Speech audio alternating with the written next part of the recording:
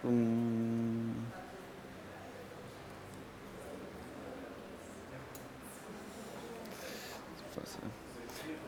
julle welkom by Third Place. En ons is Nick. Ek so 'n bietjie uit die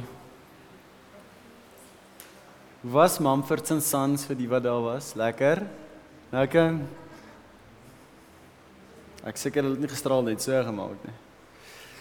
Cool, voor ons begin julle, ons het so gewoonlik so voor net voor Ash Wednesday en Lent hou ons gewoonlik nagmaal saam. En toe ons het goed gedink dat ons dit vanaand saam doen. Sy is meer as welkom om deel te neem vanaand sy wil of so aan. Dalk moet ek net vir Theo en vir julle kan kom, Maruska of so, net vir gesonde mense vra. Om die wyn en goed te kry in die sap. So daar's sap en ons wyn. Soos ons by dit uitkom, ek helemaal net neersit as dit leeg is, maak raak dit weer vol. So, hoe dit werk in Third Place, het ons so tipe ons eie kultuur tradisie geskiep rondom dit. Baie van ons het groot geword in die NG Kerk en jy het jou shot gekry en jy moes, en ons was klein, so jy moes binnenvat waar daar sap was. Jy moet net aan die wyn vat, nie? Daai tipe vibe. So daar was verskriklik baie, hoe kan ek sê, boundaries ook rondom dit of so. Toe sê jy nou in die youth service was, dan was daar net sap. Kyk, hulle het hom net sommer daar gekleen. Want gewoonlik dan is almal wat buite gerook het en daai tipe vibe som ook iesklik binne in die diens vir die eerste 10 minute, jy weet, net vir die wyntjie. En dan het die broodjie deurgekom en dit was 'n great moment geweest en dit is regtig iets spesiaals en ons geen fout daarmee nie. En toe binne in ons eie community het ons dit so 'n bietjie, het ons 'n bietjie die kultuur van dit verdiep en geskuif. Eintlik het ons dit so 'n bietjie meer persoonlik gemaak, want dit kan jy dalk so 'n bietjie ongemaklik laat voel as dit jou eerste keer is. Maar ons lees die teks en dan gebruik ons die tradisie van as jy vry was in die antieke tyd. So as jy slawe gehad het vir gewerk, so jy het basies nie regtig iets gedoen nie want jy was vry. En nou glo ons Jesus het ons vry gemaak. So ons bedien mekaar wanneer dit kom by die nagmaal.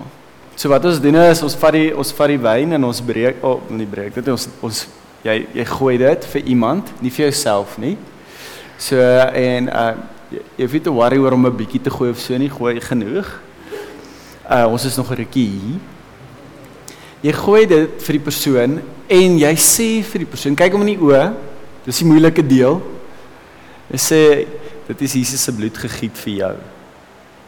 Dan vat jy die brood en jy breek dit, en jy breek dit vir die persoon weer eens, of het kan iemand anders te wees, wat al reeds wyn gekry het of nog nie, en sê, dit is Jesus se liggaam gebreek vir jou. Jy is vry. En dan moet jy reply, deur om te stuur, nie emoji nie. Daai nie. Jy reply deur om te sê, ek weet. So dit is 'n bietjie meer, hoe kan ek sê, ons is 'n bietjie meer betrokke by dit, en die hele idee daarvan is om mekaar te herinner dat jy vry is, deur Jesus wat vir jou gesterf het, opgestaan het, van jou sondes. Ons neem deel in dit, want as dit nie vir hierdie simboliek was in ons lewens, wat ons herinner van wat Jesus gedoen het nie, sou ons dalk baie meer gebonde gelewe het in ons eie sondes. En die mooiheid van nagmaal is om ons te herinner. Dit maak nie saak wie jy is nie, wat jy gedoen het, of waar jy in jou pad is, of hoe jy voel oor jou lewe nie. Almal is welkom om die nagmaal te deel. 'n Ding wat ons vergeet, is Jesus het gesê, een van julle gaan my verraai. Nee? Onthou jy daai storie? Judas? Het hy wyn gehad daai aand? Het hy brood gehad daai aand? Hy het. Want Jesus deel dit met hom. En so deel hy dit vanaand met ons. So ek gaan vir ons hierdie stukkie lees. Dan is die brood oral. So jy kan maar net uit die pakkies uitmaak en jy kan maar net 'n groot stuk skeer om in die helfte sodat almal mekaar begin deel. So ons gaan so goeie 10 minute gee voor, want dit vat 'n proses en ons moet die wyn en goeie so kry. So dan is julle welkom en dan nadat iemand vir jou geskink het so aan en terwyl ek teach en ons praat, kan jy maar net verder brood eet op jou eie en wyn drink of sap drink. So great. Ek lees vir ons, bid en dan bid ek vir ons. After taking the cup, he gave thanks and said, "But this and divide it among you, take this and divide it among you, for I tell you, I will not drink again of the fruit of the vine until the kingdom of God comes." And he took the bread, gave thanks, and broke it, and gave it to them, saying, "This is my body, given for you. Do this in remembrance of me. In the same way, after the supper, he took the cup, saying, This cup is the new covenant in my blood, which is poured out for you. Ek gaan daar stop en dan praat hulle oor Judas. Kom ek bid saam. Dis okay, Judas. Here Jesus, ons kan vanaand hier saam sit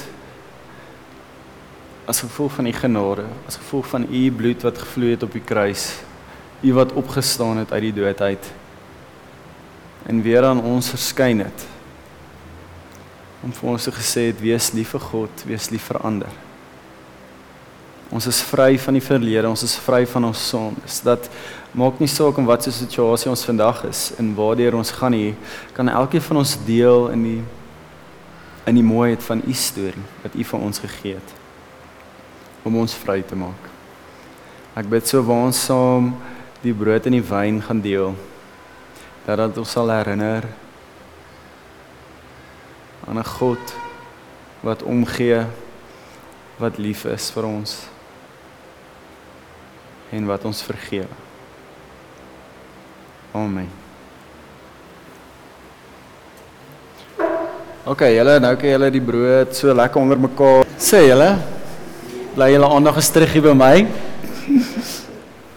Dit werk altyd, ek beloof julle, try dit in enige meeting, 'n corporate meeting, enigiets, dit werk altyd. Hoor julle, kom ons bid gou. Goed, wat ek wou sê is, julle onthou julle toe julle klein was, val op laerskool so, het jy altyd 'n spookstorie gehad? Nee?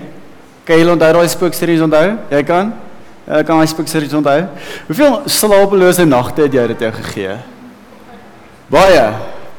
Ek onthou altyd, ons het so spookstorie gehad, dat ons altyd vertel daar, op die skoolvelde, ons is altyd so 3 ouetjies wat saam gesit het, en as ek terugdink vandag, maak die storie nie eers sin nie. Dit gaan oor hierdie vrou, en hierdie man wat hier deur hierdie woud ry, is donker, en die kar gaan staan sonder petrol, en hulle twee is in 'n diskussie, maar wie gaan nou loop vir petrol, en wie gaan nie loop vir petrol nie? En die man sê, weet jy wat, ek sal die kar oppas, dan loop jy vir petrol, en dan kry jy my nou net weer hierso, verstaan nou, vang jy lift terug, daai tipiese, hulle maak ons altyd daai grappie, hoekom in 'n Amerikaanse horror movie, as jy weet iemand het nou net in die huis ingebreek, trek jy klere uit en gaan jy shower vat, verstaan, dis daai tipe gewees, ja, nee, laat die vrou loop, en die man moet die kar oppas, en vir een of ander rede kom sy terug, en toe is hierdie man nie meer daar nie, en sy kyk toe onder die kar, en toe is hy in stukke opgekap en onder die kar gehang. Nee? Daai storie het my slapelose nagte gegee. Ja, wat hel? Dit maak nie eers sin as jy vandag daar dink nie. En, maar die ding is, as ons klein is, het ons, dit is so asof ons selfbeelding nie beskerming het nie. Ons verbeelding beskerming het nie. Jy kan enigiets dink en dit kan soos jou hele lewe oorneem. 'n Spookstorie, hoe kan ek sê, dit is iets wat, dit maak jy ook soms so 'n bietjie bang vir die donker. Jy weet nie reg hoekom nie, maar jy wil net in jou kamer ingaan, maar jy gaan eers die lig aan sit. Want jy is bang vir die donker, maar dis jou bedslaapkamer, jy was nou net 30 sekondes terug daarin, en of daai tyd wat jou ma of jou pa jou nag kom soen het, en hy sien hulle jou, en dan sê vir jou nag, en hy is so veilig, en hy is so goed, en hy is so lekker, en jy gaan so lekker slaap, tot daai lig afsit. Boom! Skielik is die nar onder die bed, nee? En jy imagine gaan net heeltemal verby jou, en is crazy. En dit is vir myself so 'n bietjie, hoe hierdie stukkie teks ook is. Dit is vir my so 'n bietjie meer van 'n spookverhaal in daai oomblik, wat 'n realiteit terwyl is. Ons lees in Lukas 9 vanaf vers 28. En net om so voordat ek begin lees, het ons ook onthou, die tema wat ons staans doen, en ons lees, ons is in die seisoen van Epifanie, wat beteken openbaring, enige manier om God op 'n nuwe manier te sien, te beleef. En dit is vir my so 'n mooi Epifanie teks, want die disippels sien iets crazies. En nou moet jy self in daai mood en sit, daai wolf wat so in die agtergrond, en dit is so mistig, en hulle is op 'n berg, en is stil, en ons niemand nie, en hulle bid saam. Imagine, ons bid altyd met die ligte aan.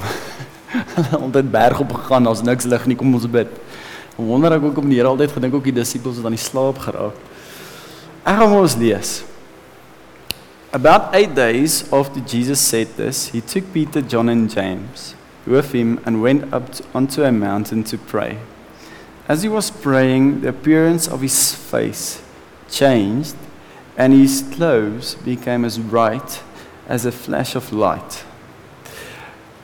Net so 'n oomblik van backflash, toe Moses van die berg afgekom het, ook op 'n berg, het God gepraat het, met die stene aan sy sy, met die 10 gebooie op, moes hy wel oor sy gesig sit, hoekom?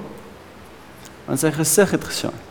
So in 'n Joodse konteks, as jy hierdie stories gehoor het, van Moses en hoe hy was, nou moet jy self weer indink as 'n kind, jy luister vir jou pa wat hierdie stories so vertel, jy sien hierdie man, en hier sien jy nou 'n groot man, en o gids, hier gebeur dit voor jou. Nou, maak nie saak hoe sterk jy is nie, dit is nog steeds donker. Ek lees aan.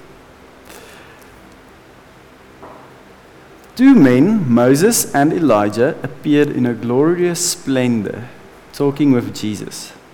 They spoke about his departure, which he was about to bring to fulfillment at Jerusalem. Peter and his companions were very sleepy, but when they became fully awake, they saw his glory and the two men standing with him. As the men were leaving Jesus, Peter said to him, Master, is it good for us to be here? Let us put up 3 shelters, one for you, one for Moses, and one for Elijah. En Hakie sê hulle, hy het nie reg geweet wat hy gesê het nie. Nou, Moses is die ou wat die wet begin het, die wet geskryf het. So, die hele symbool ook agter Moses se naam is die wet, die Torah, hoe jy moet leef. Elia was weer 'n profeet.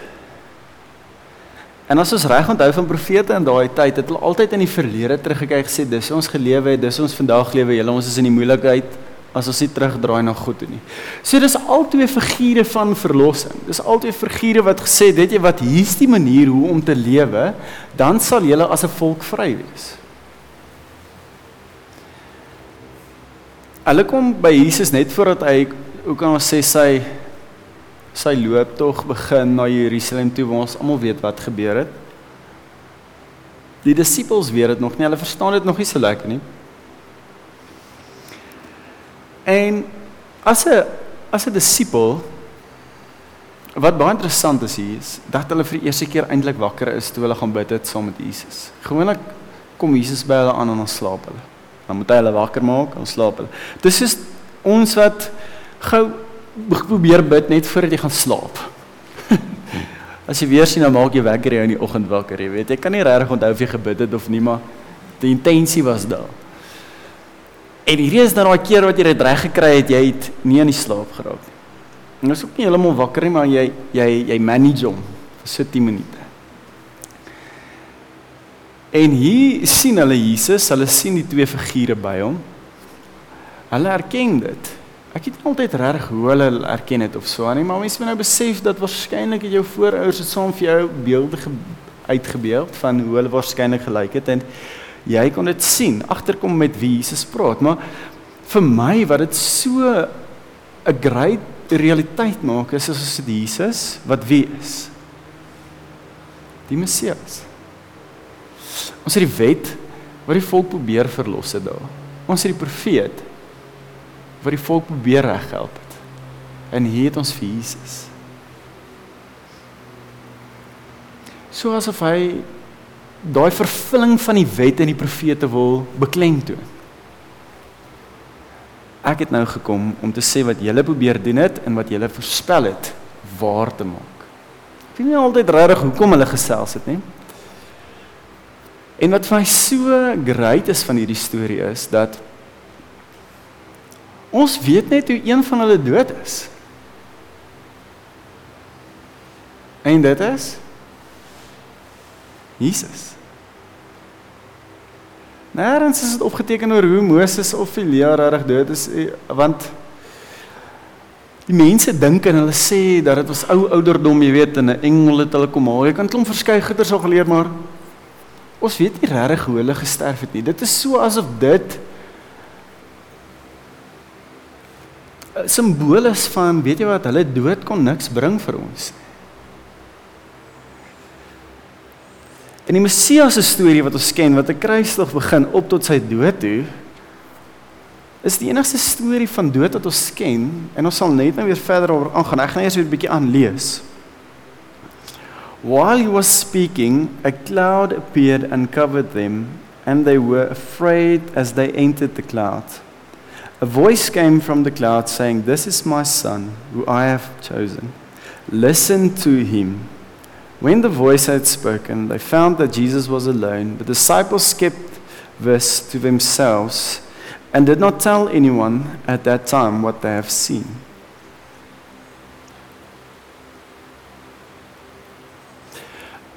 Nou, so kleinkie agtergrond nog steeds, net om te sê is dat mense het in daai tyd opgeloop op 'n berg, want een, daar was stilte. En twee, dit is net 'n manier om te wys dat jy na die hoogste punt toe probeer gaan met die hoogste koneksie tussen jou en God. Want jy probeer so naby as moontlik aan die hemel kom om met die Here te kan praat. Dis hoekom tempels altyd gebou is op die hoogste deel van 'n stad. Want dit is die naaste aan die gode, aan God. Dit is daai sinbeeld. Aarde is plat, hier lewe die mense, hier kom die reën en daar sit hulle. So hulle daai verstaan raamwerk gehad rondom die wêreld. En vir 'n wolk om af te kom is 'n simbool van God wat teenwoordig is. En ons verstaan hierdie storie, maar ons moet ons ook self inbegryp oor hoe ongelooflik dit was in hierdie oomblik. Want wat het Jesus gedoen? Die ander twee het gegaan. Jesus het wat gedoen? Hy het weer afgegaan met die berg. Hy het teruggekom na ons. Die mooiheid van hierdie storie is dat dit is God wat afkom en hier bly.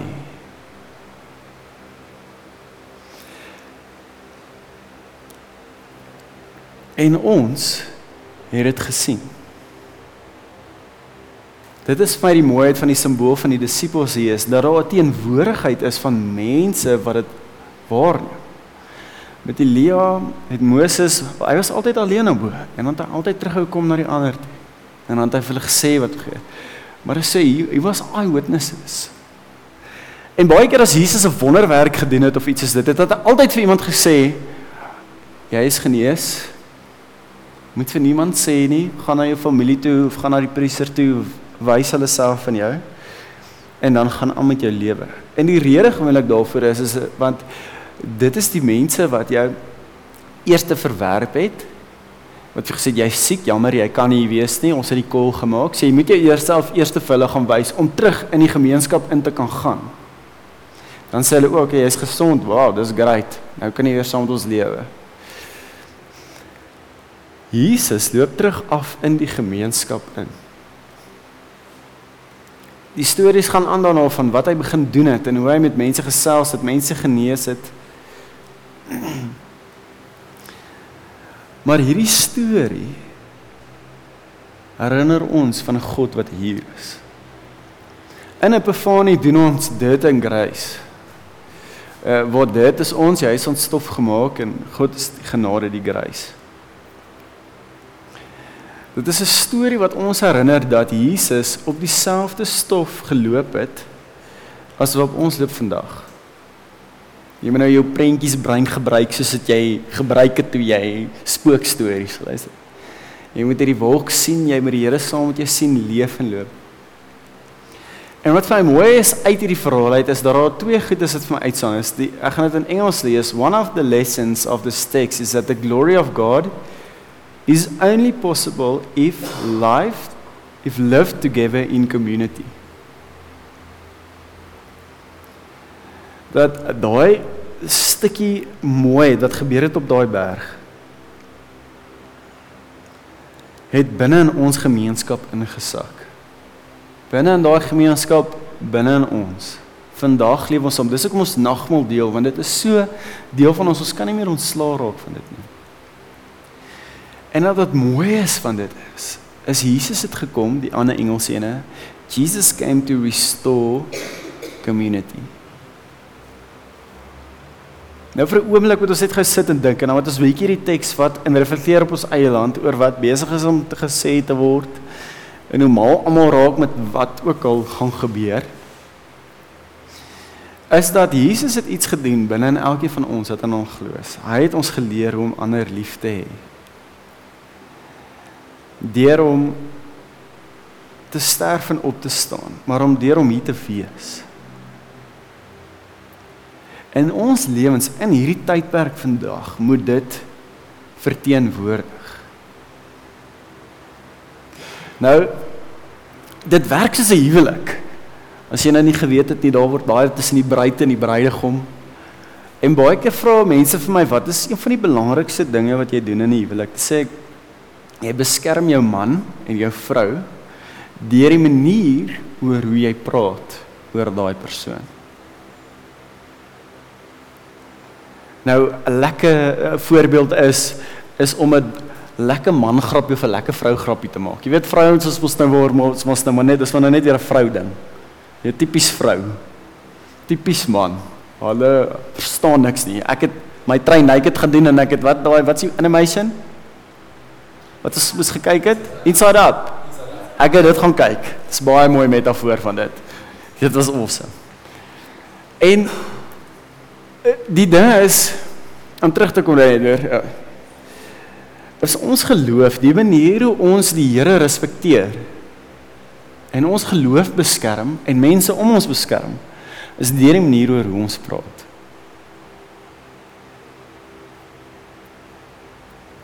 Nou die vraag is, hoe praat ons? Wat sê jy elke dag?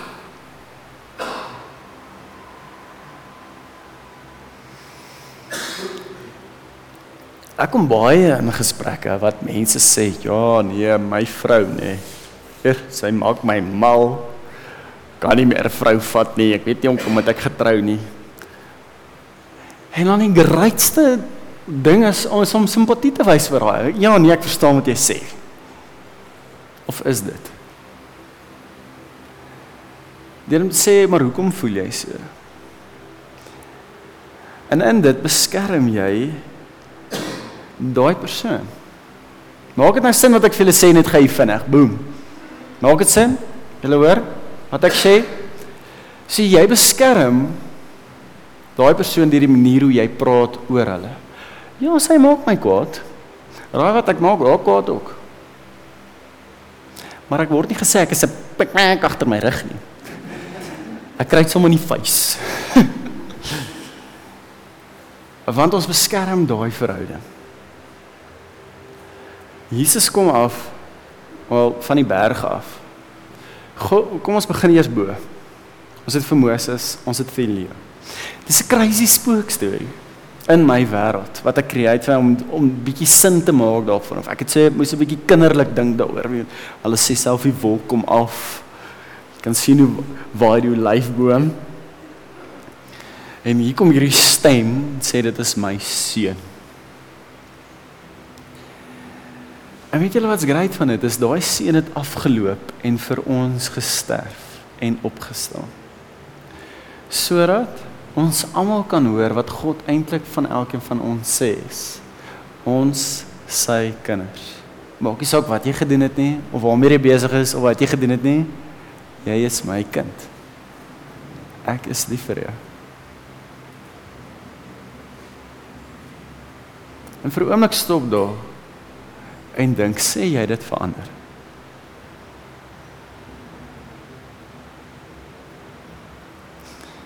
Sê ons dit vir ander mense? Ek is lief vir jou. Ek hou van jou. Selfs in 'n konteks waar dit nie sin maak nie. Hulle is besig om te beklei. Sê, weet jy wat, stop net gou. Ek hoor wat jy sê, maar dit is oké.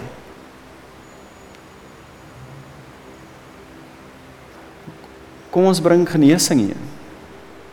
Wanneer ons almal al buite is en die mense praat haat, dan staan ons nie op en sê, ja, maar die Bybel sê, jy moet haat gaan slaap. Jy moeilikheid later. Sê wat ons doen nie. Ons gee ons vyand 'n druk. En ons is lief vir hom. Nie omdat daar al gesegde is van sê, keep your friends closer, but your enemies closer nie. Dis omdat ons weet dat ons vir hierdie persoon se lief moet wees, soos wat God wat gesê het, dit is my seun, en die seun wat gesê het, julle is my mense, en ek is hier om julle te red. Ek het so 'n videoetjie hierso. Dit was eintlik so 'n trend. Ek wou dit aan die begin gewys het, maar ek het eintlik vergeet. Maar dit is so hierdie pa en hierdie ma wat 'n GoPro bo op hulle kind se kop vasgemaak het. Ek weet nie of julle dit gesien het nie. En hulle het wegkruipertjie gespeel met hom. En hoe sy hele wêreld verander het, wel, jy sal dit inbeleef. Dis dieselfde huis waarin hy groot word. Maar hoe sy hele lewe wêreld oor hoe hy alles check. Paul is daai, is hy reg?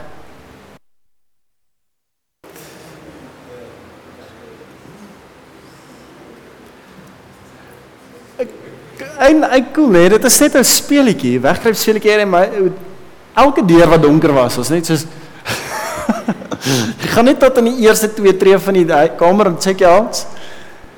En as jy val dan loop jy uit en dan staan jy weer in die gang en kyk jy na al 4 kamers. Net daar waar jy kan sien.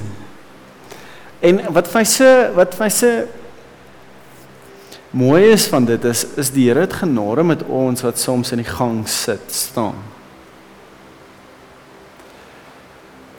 Maar soos dat Jesus vir Piet, Jim en John opgeroep het in die berg om saam met hom op te gaan, roep hy ons ook vandag om sy liefde uit te lewe in die wêreld. So die training naked vir die week is, kyk net 'n bietjie hoe jy praat en hoe vinnig jy reageer, veral as dit kom by swak diens. Ja. Dis so asof die evangelie nie tel daar nie. Luister wel, ek het betaal. Tel 'n bietjie op hoe ons is, want alles reflekteer van wie ons is. En hoe ons reageer. As jy swak diens kry dalk 'n nuwe manier om dit anders te oor te dra. En begin op 'n nuwe manier jou week te praat. Ag, ons bid, dan is daar nog, ek sien nog 'n bietjie wyn en 'n bietjie sap. Daar's ons nog in die boks ook. So julle is welkom nog te kry. Here Jesus, waar ons saam is hier vanaand.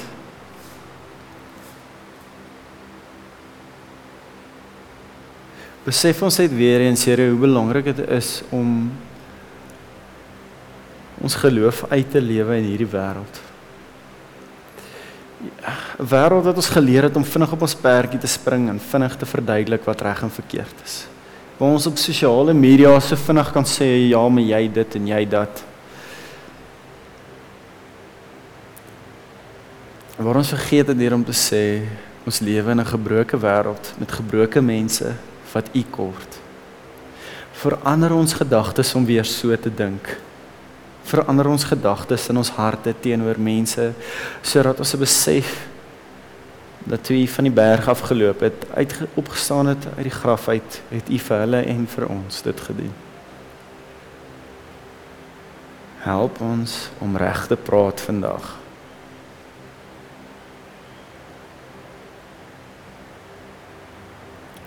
Ons bid dit in Jesus naam alleen. Amen.